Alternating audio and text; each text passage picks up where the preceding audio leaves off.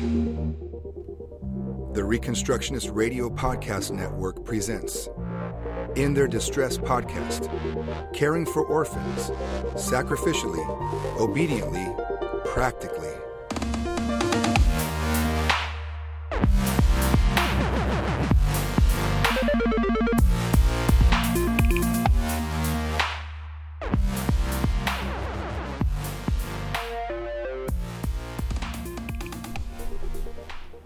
Hi everyone, you're listening to In Their Distress Podcast, and we're your hosts, Matt and Helen.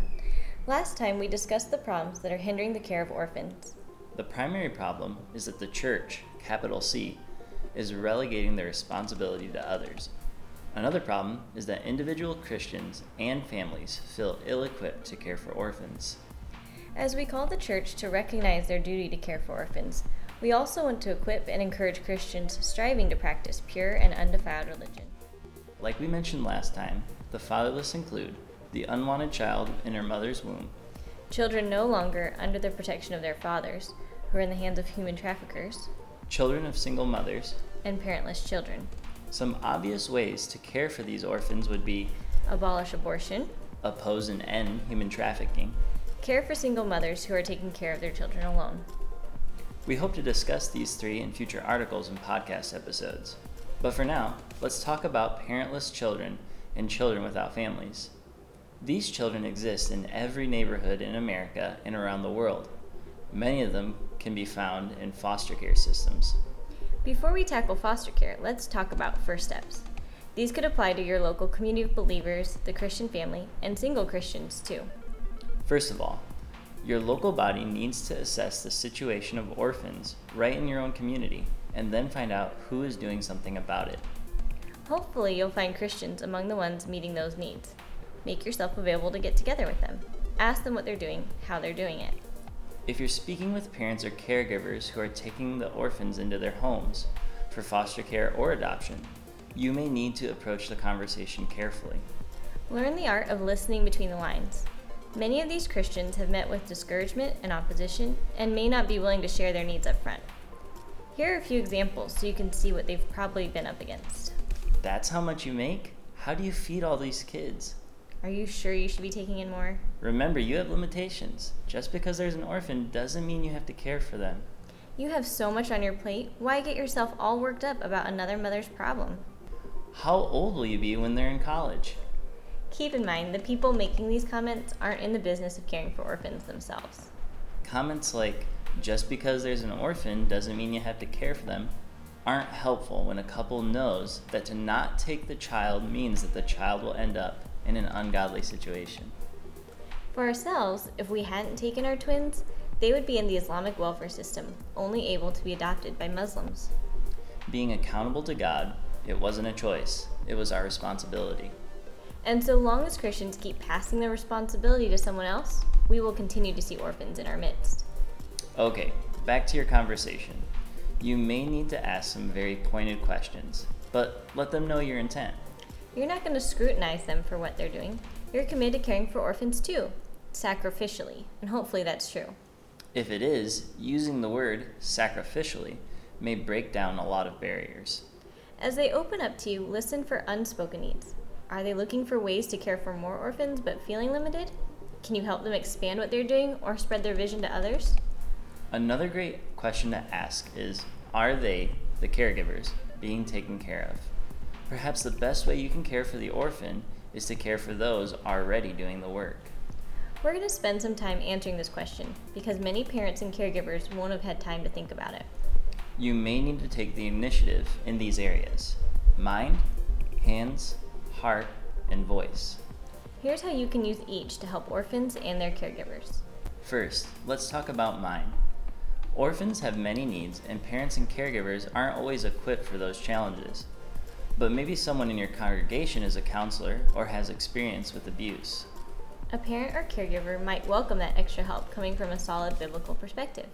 They may feel they need counseling themselves, or you can recommend books and other resources that they may not know about. Next is hands.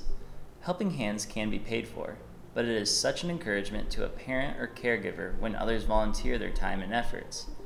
Ask yourself if you can cook, clean, or in some other way meet the physical needs of the orphans being cared for. Also, look for ways to help the orphans directly. Do they need to be taught a skill? Use your time to show these orphans the care of another Christian. Thirdly, heart. Many caregivers get worn out, discouraged, and tempted to feel alone in their battle. If you're a sympathetic listener or a prayer warrior, a parent or caregiver might appreciate someone they can confide in. Someone who won't say, "I told you so," but remind them of God's promises and why what they're doing is so important. Perhaps you can befriend the orphans personally and listen to their heart and their struggles. And lastly, voice. Orphans and their caregivers need mouths that will speak on their behalf and raise awareness for the orphans. Not only through one-time events, sometimes these just increase the feelings of loneliness afterward, but through consistent efforts to make others aware that caring for orphans is a duty. We hope this has encouraged you to start somewhere. But it's probably left you with a lot of questions too. Over a series of weeks, we want to answer these questions. To get started, we'll address why caring for the orphan needs to be sacrificial and ongoing. In the meantime, we'd love to hear from you. If this episode left you with questions, please send them our way. We'll do our best to answer them in future episodes. And as we lay foundations for what caring for the orphan looks like, we want to include real-life examples. If you or someone you know is caring for orphans sacrificially, obediently, and practically, please let us know. You can email us at reformedexpressions@gmail.com. Or contact us through our Facebook page, In Their Distress.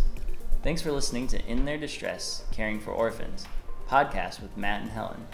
For more, check out reformedexpressions.com and reconstructionistradio.com. If you like our show, please leave us a review on iTunes. Join us next week when we talk about why caring for the orphan needs to be sacrificial and ongoing. Thank you for tuning in to In Their Distress podcast. Until next time, may the Lord richly bless you.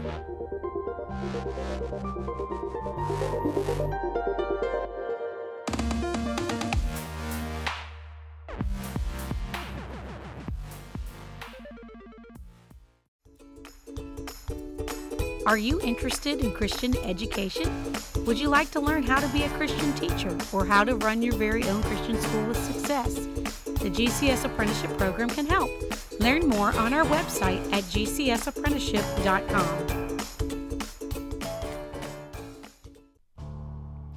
The Reconstructionist Radio Podcast Network brings to you a complete lineup of podcasts where you will hear practical and tactical theology. Our desire is not simply that you consume our shows, but that you also live out your faith in every area of life. We can talk all day long about these things, but if we fail to put them into practice, then we fail as ambassadors of Jesus Christ, our King. Subscribe now to your favorite Reconstructionist Radio Podcast Network shows, or you can subscribe to the Reconstructionist Radio Master Feed, where all of the content we produce, including the audiobooks and audio articles, will pop up as soon as they are available. And don't forget to visit reconstructionistradio.com to volunteer as a narrator or to partner with this ministry financially. May the Holy Spirit stir you into action for Christ and His kingdom